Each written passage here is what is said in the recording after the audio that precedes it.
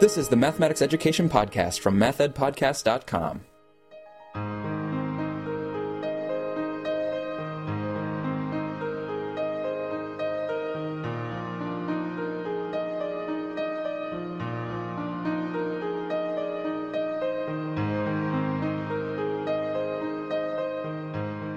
Welcome to the Math Ed Podcast. I'm your host, Sam Otten from the University of Missouri, and my guest today is Dr. Glenda Lappin, who's a University Distinguished Professor in the Department of Mathematics at Michigan State University. Glenda, thanks for being here. You're most welcome. Glenda is a co-author of the Connected Mathematics Project, which is a reform-based middle school mathematics curriculum. And so I wanted to start, Glenda, by actually just asking you about how the Connected Mathematics Project came to be. When I came here, Bill Fitzgerald came about the same time that I did, and Betty Phillips came about the same time that I did. And it didn't take us very long to decide that kids were coming into Michigan State not ready, just not really understanding enough to be able to do mathematics. And the math department was worried about this. The three of us were in the Department of Mathematics. The Department of Mathematics is still my tenure home. So we were working out of the Department of Mathematics, and we got together and decided that we needed to do some work out in the field to see if we could figure out what kids needed and what was going on. So the three of us became itinerant workers, so to speak. Bill and I did the working with the kids and trying to get some ideas out of them, trying to understand what was happening. And Betty was the scribe. So she sat and took notes. And she always patted herself on the back for saying that what she was writing is what Bill and I should have been doing. Anyway, we had a wonderful time. We really did. We very much enjoyed that part of things. It gave us a good look at what was happening in the state of Michigan. And we came back to the office and sat down and worked for quite a while trying to figure out what we should do. And out of that came the development of a set of materials that we wanted to try with middle school kids to see if they were going to help them in any way and to see if teachers could get on board with that. So if you think about it, I've been here 49 years. And we started worrying about the students that were coming in the first 2 years that we were here. Okay. So it's been a very long time with Betty and with Bill working together to try to figure out what we could do that would improve the mathematics education for kids that were coming into MSU or wherever. Yeah, but then you ended up focusing on middle school, so I was wondering kind of what led you there to that being kind of the central point rather than, 11th or 12th grade right before they come to college. Well, here was the deal. If we couldn't do something about middle school, there weren't very many kids that were going to end up in high school with enough mathematics education to be able to learn. It wasn't. So we finally figured out, and it took us a while to do this. We were in all kinds of classrooms. We would take over classrooms. Teachers were really happy at whatever level it was, happy to let us take over classrooms. And we would teach, and we would teach a lesson, and I think we began to get our hands wrapped around what ought to be happening in departments of mathematics in order for kids to be able to come to Michigan State and do well in mathematics so that they'd have options on what they were going to do in their lives. So we started doing that. We worked on that for quite a long time. I think we had a lot of success. We had an awful lot of students who were doing better here at the university. And we had teachers that were attending to what we were trying to do with the students. So we ended up, after having our focus being directly on the students who were going to eventually come to places like MSU, we then started focusing on the teachers that were in those buildings, because we felt like if we could ramp up what teachers were doing, that was going to make a difference for the kids as well. So that was the beginning of things. Yeah. And to be honest, we've never stopped doing that. Right, yeah, I know. So CMP3 just coming out now, which I want to talk about a little bit more later. But still going back to the beginning, so you started kind of collecting these materials, things that you wanted to see happening in the classroom. So were you already kind of building some curriculum materials even before NSF did the solicitation? Because in the 90s, NSF kind of called for some curriculum projects, and you already had some stuff coming together, or how did that work? We were already doing what I would call some very slim pages of things that we thought were going to make a difference for kids. So we had already created some materials of that sort. Okay. And I could probably find some if I had the time to find or Betty has them. of the early ones. But it wasn't very long before we decided that what we were worried about was of such importance that we needed to get some money to help us do what we needed to do. So we went to talk to the people at the National Science Foundation. And they funded us. Right off the top, they funded us. And then they funded us again, and then they funded us again because they liked the work that we were doing. So it was, I don't know, we sort of fell into being able to do, having the resources to do the things that we thought might make a difference. Yeah, so Connected Mathematics Project, or CMP, is listed as one of the NSF-funded curriculum projects, and there are a lot of those. But CMP, I think, has really withstood the test of time. Still around, is still being revised, and it's pretty widely used. I mean, I know in terms of middle school curriculum, it's maybe the second most used. Is that still true in the U.S.? I'm pretty sure that's true. But to have one of the NSF-funded projects that's university-based, kind of academically based, but to have that kind of market share and to still be going strong this much later, I think is really a testament. It's astonishing, to be perfectly honest. I can remember times when we would look at each other and say, boy, if we had a good ride, but this will be the end. It keeps going. Keeps going. So I wanted to ask you about CMP still. What would you say are the key characteristics or maybe the leading design principles that you used for CMP?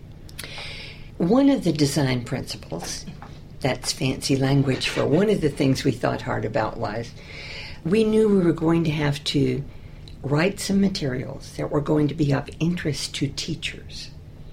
And they had to be written in such a way that teachers could make the change from what they were currently doing with students, that they could begin to see a difference in what was happening with their students in the classroom.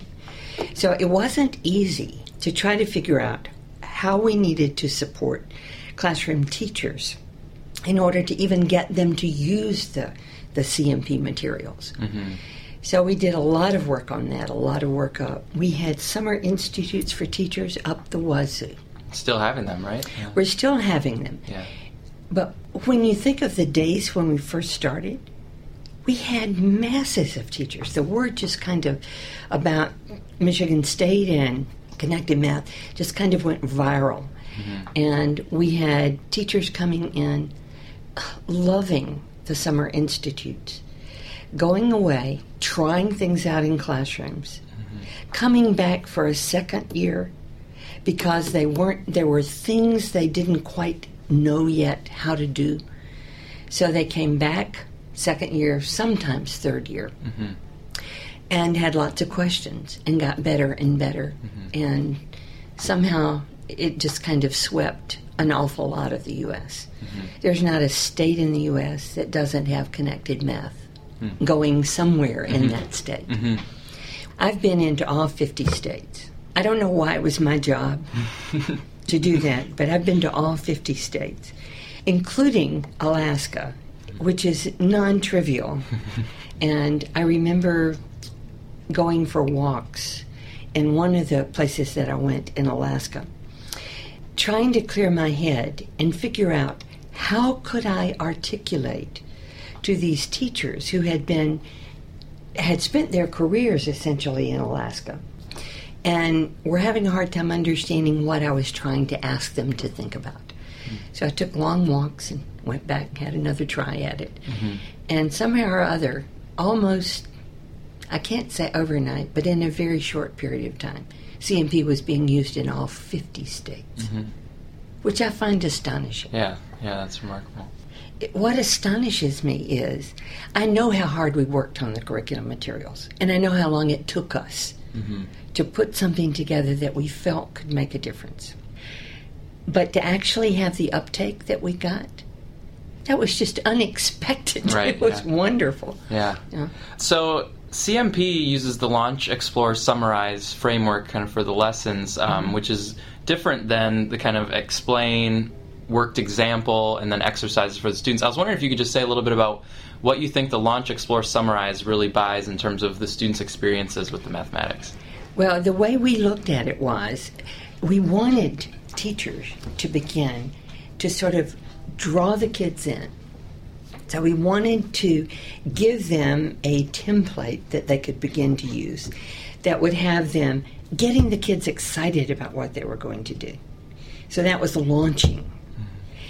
Then trying to get teachers to understand that if you give kids the time, and if you actually rearrange your classroom so the kids can talk to each other, which over the time that we've been working on this, there has been tremendous change in what teachers are willing to do in classrooms.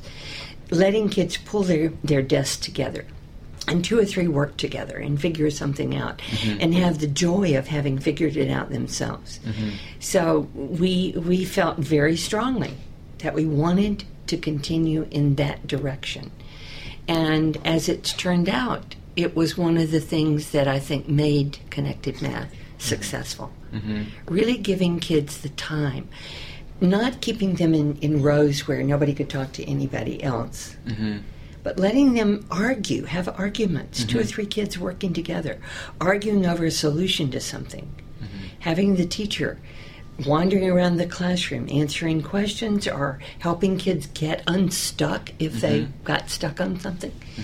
And I think the classrooms where teachers are using Connected Math in the way that we envision are beautiful. They're exciting classrooms.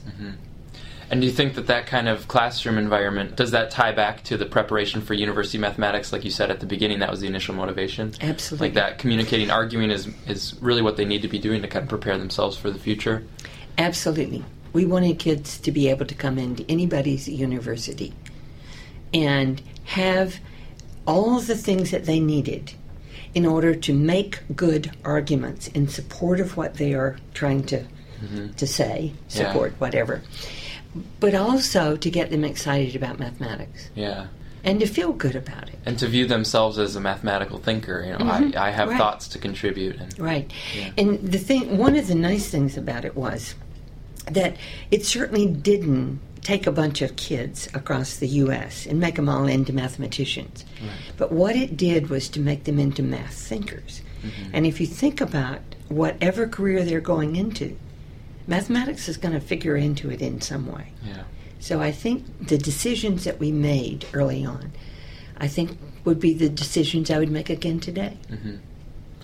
I wanted to ask you about CMP3, which is has come out recently. How do you see CMP3 fitting in with the Common Core climate, which is, of course, on everybody's mind right now? One of the reasons that we did CMP3 was because of the Common Core state standards. And we entered the work on CMP3 with a view in mind that we had to find a way to instantiate what was said by the group that got together and wrote the Common Core State Standards, but to do it in such a way that gave the kids what they needed to do the mathematics. And to support teachers. For heaven's sake, it was really hard on teachers. Yeah. So that was not easy to do, I have to say. But we worked hard on that, and I think in the long run, we've come up with a way of interacting with kids through the materials that does 2 things. Covers what the Common Core State Standards says the kids have to cover, but it also makes the kids into people who actually enjoy thinking about mathematics. Giving them the opportunities, talking in a group. If you can imagine in your head what things looked like when we first started, it was kids in rows, never talking to each other. If you couldn't immediately figure out how to do something, you were just dead duck. Yeah. Classrooms, for the most part, across the U.S. have changed. Yeah. I mean, yeah, there's that tradition of it's about speed and accuracy and your answer that you get. That's right. And, yeah. And I think that CMP has helped make a difference in that. Mm-hmm. My guest is Glenda Lappin, who's co-author of the Connected Mathematics Project, which we've been speaking about here. And I also want to touch on some of your personal career, even separate from CMP, because I know CMP is always on your mind and has been for a long time. But I know you went to graduate school at the University of Georgia, so I was wondering if you could tell us a little bit about that experience. Well, I grew up in the southern part of Georgia, very close to the Florida line. Okay. I spoke differently from the way that I speak now. I remember when I first got to MSU that people would tease me about not understanding anything that I said. I'm not sure that I've improved considerably, but so I came, the math department chair at the University of Georgia made me a job offer to stay on at the University of Georgia and work with the faculty in the Department of Mathematics at the University of Georgia. And I said yes. I thought that was a great idea. Well, this funny guy came through, sort of a weird guy. He came through and asked me if he could take me to lunch.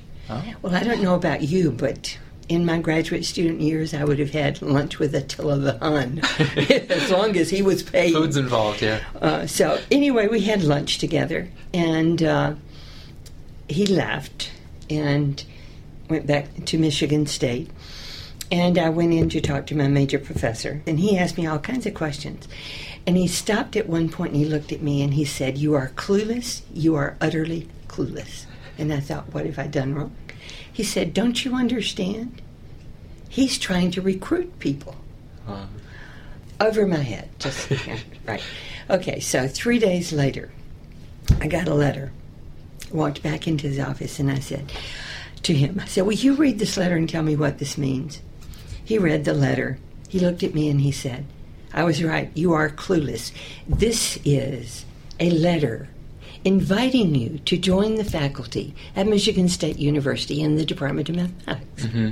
So I looked at him and I said, "But you've already made me a job offer." So he said, "Sit down."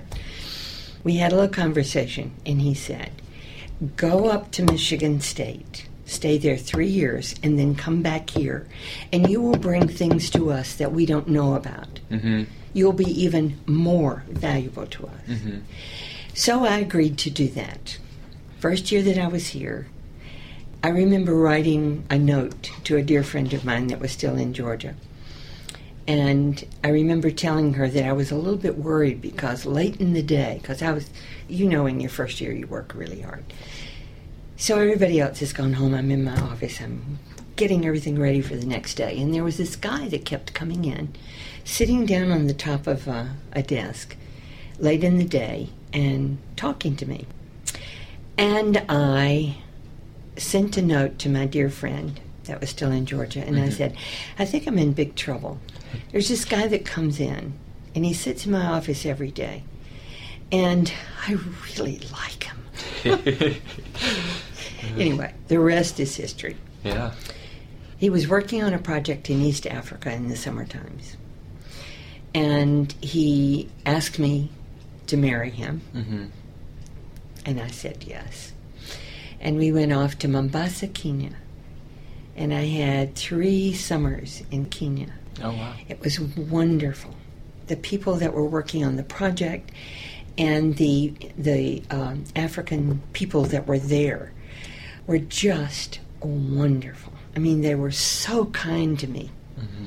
And it was one of the best experiences of my life. Mm-hmm. To see these people trying so hard to learn more so that they could work in their own communities and raise the mathematical knowledge of kids that were in their schools. Mm-hmm. It was just amazing. So you were working with math teachers there. Were you also working with the students, like in collaboration with the teachers, or was it mostly with the teachers? It was just with the teachers. The teachers, in okay. the summertime. Okay. And I went 3 summers. Wow. And by that time, I was monstrously pregnant. So we didn't go back again. Right. But it was one of the best things I ever did. Yeah. It just it opens your mind to how much people in other parts of the world want information. They want to know.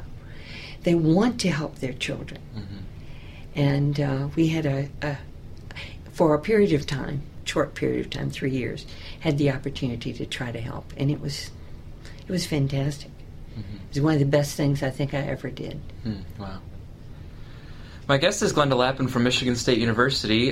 She's an NCTM Lifetime Achievement Award winner and also a past president of NCTM. And I think it's really fascinating that you weren't just president of NCTM at any old year on the calendar. You were there right around 2000, which is a big year because of Principles and Standards. So I was wondering, what was it like to be president of NCTM at that time when Principles and Standards was coming out? Hard. It was hard because convincing people that we needed to do something. Principles and standards were important, and we needed to work on this. So in hindsight, it was absolutely the best time to be there.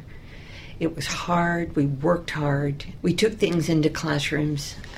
I went into classrooms in all 50 of the states and tried to wrap my head around whether or not what we were doing was going to be the right thing to do for teachers. What was it that we needed to add to the kinds of things that we were thinking about that would make it better? It was a privilege on my part. It was really hard work. But it was a privilege to be able to go out and do that.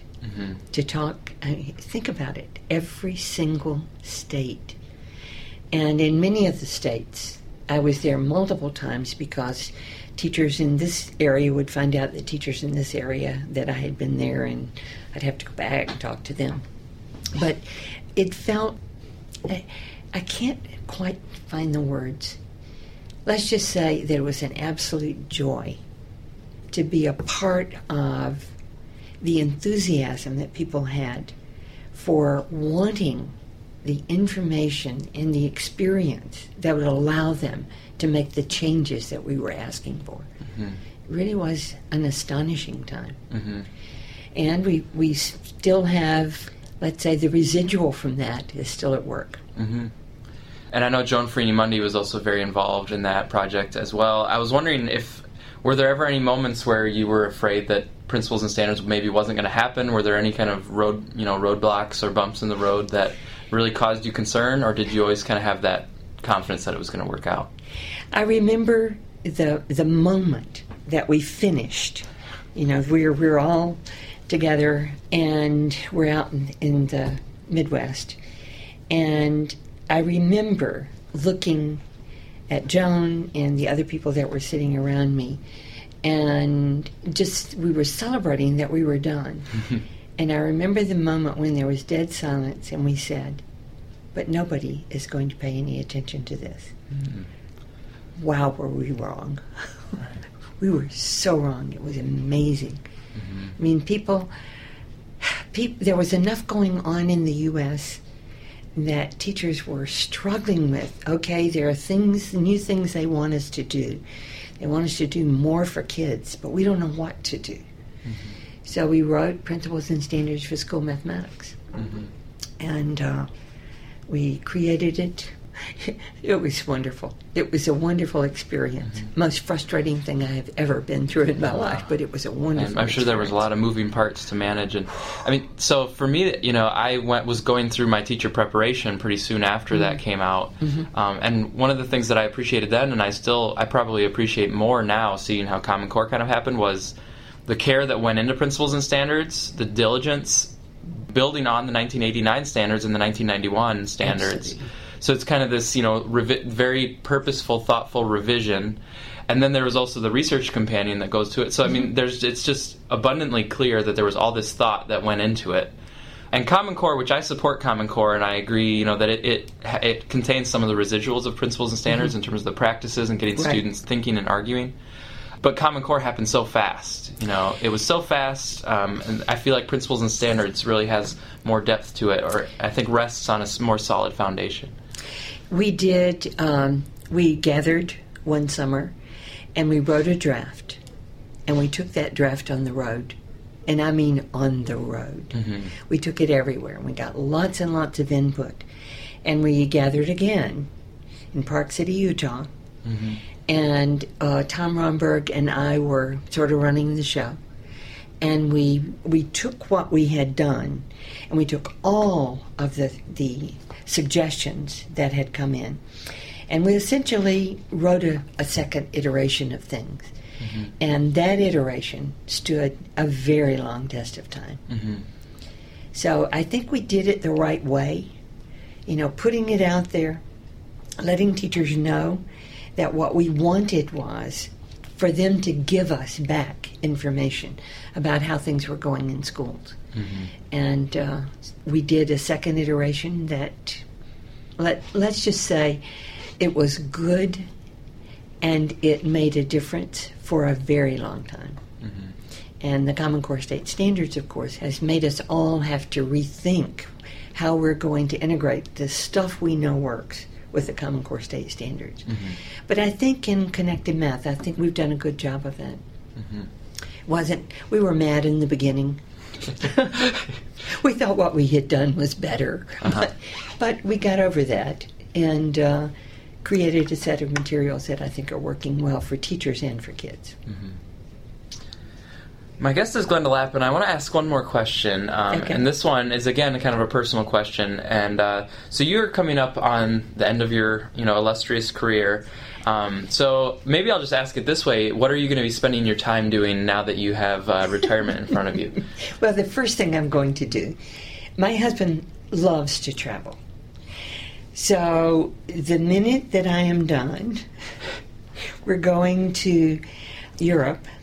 We took our girls when they were 9 and 10 to a wonderful place in the south of France that was a marvelous chateau. And around behind the chateau was the best bakery shop in the world. The croissants were astonishing. Mm-hmm. So the job that the girls had every morning, they were 8 and 9, they turned 9 and 10 while we were rambling around Europe. Mm-hmm. Their job was to go around behind the chateau and buy the croissants. We gave them money and they went to buy the croissants. Mm-hmm. And I think it's made a difference in the lives of our girls. Mm-hmm. I think that they both found the freedom to be brave enough to try things. And they both turned out to be, in my opinion, pretty darned wonderful. My older daughter is a high school teacher at New Trier High School in Winnetka, Illinois. I don't know if you know anything about Winnetka, but it's one of the best in the U.S. It is an outstanding school. Oh, wow. And the guy who is I'll call him the principal, the head honcho, is a friend of mine. And I remember that he stopped me at an NCTM conference and said to me, he said, "Can I have some time?" And I said, "Sure. Let's go sit down." So we went to sit down, and he said, "I've got a problem." And I said, "What is your problem?" He said, "I've just been hired to rebuild the math department at New Trier High School," which again this is an exceptionally fine high school. And he said, "I've got to bring some people in." He said, "Help me.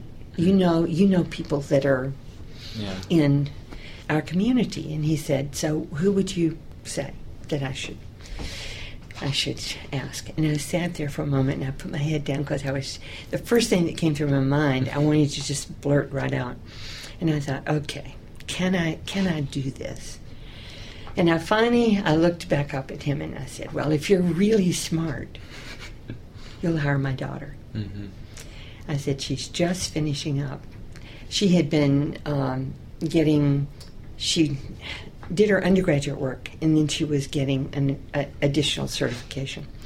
And he said, "Who's your daughter?" And I said, "Mary Lappin." And he said, "How can I get in touch with her?"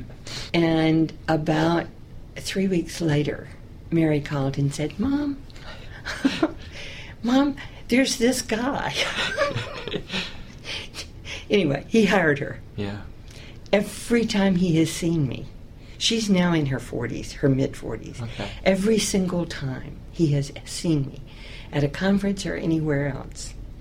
And every time I've been in Winnetka, he comes to me and says, "Thank you." She really has turned out to be an amazing person, because she's a very good teacher. Kids, they don't act up in her class. They just don't. But she's also now become the person who is I've forgotten what title they've given her, but she's sort of over all of the mathematics teaching in New Trier. So she's had an amazing career. And my second child is a physical anthropologist. And she's, as we speak, is across the other side of the world, going into the rainforest, gathering data for the work that she does. So our girls ended up doing very different things, but things that they're passionate about. And I don't know, I feel very blessed. Yeah. Well, that'd be great, to be able to spend time traveling to visit them. France coming up right away. Any other places on the globe that you kind of have a target you really want to get there when you have a chance? Gosh, we've been a lot of places. But the way we're looking at this first foray back to Europe is we know the front-end things that we want to do, but we do not have a time specified for when we're coming home. Oh, wow. so we're going exciting. To ramble. Yeah, yes. That's great. Well, Glenda Lappin, thank you so much for taking the time to speak with me and sharing about CMP and about your career. Thank you very much. It was fun.